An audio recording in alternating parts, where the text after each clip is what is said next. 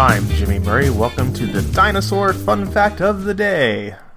Today's dinosaur is Plesiosaurus.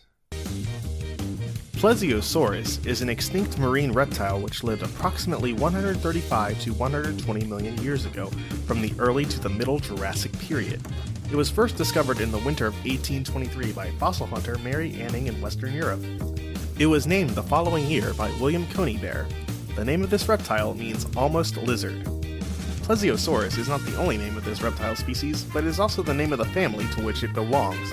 This family of reptiles is characterized by their long necks, sleek bodies, small heads, and wide flippers. As you can tell from Plesiosaurus pictures, it makes them look very much like a combination of a snake and turtle.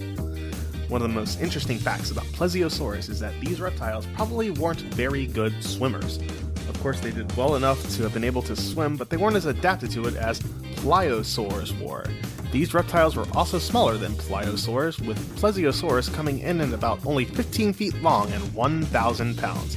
That means they were twice as long as a modern horse and weighed twice as much as a modern hog.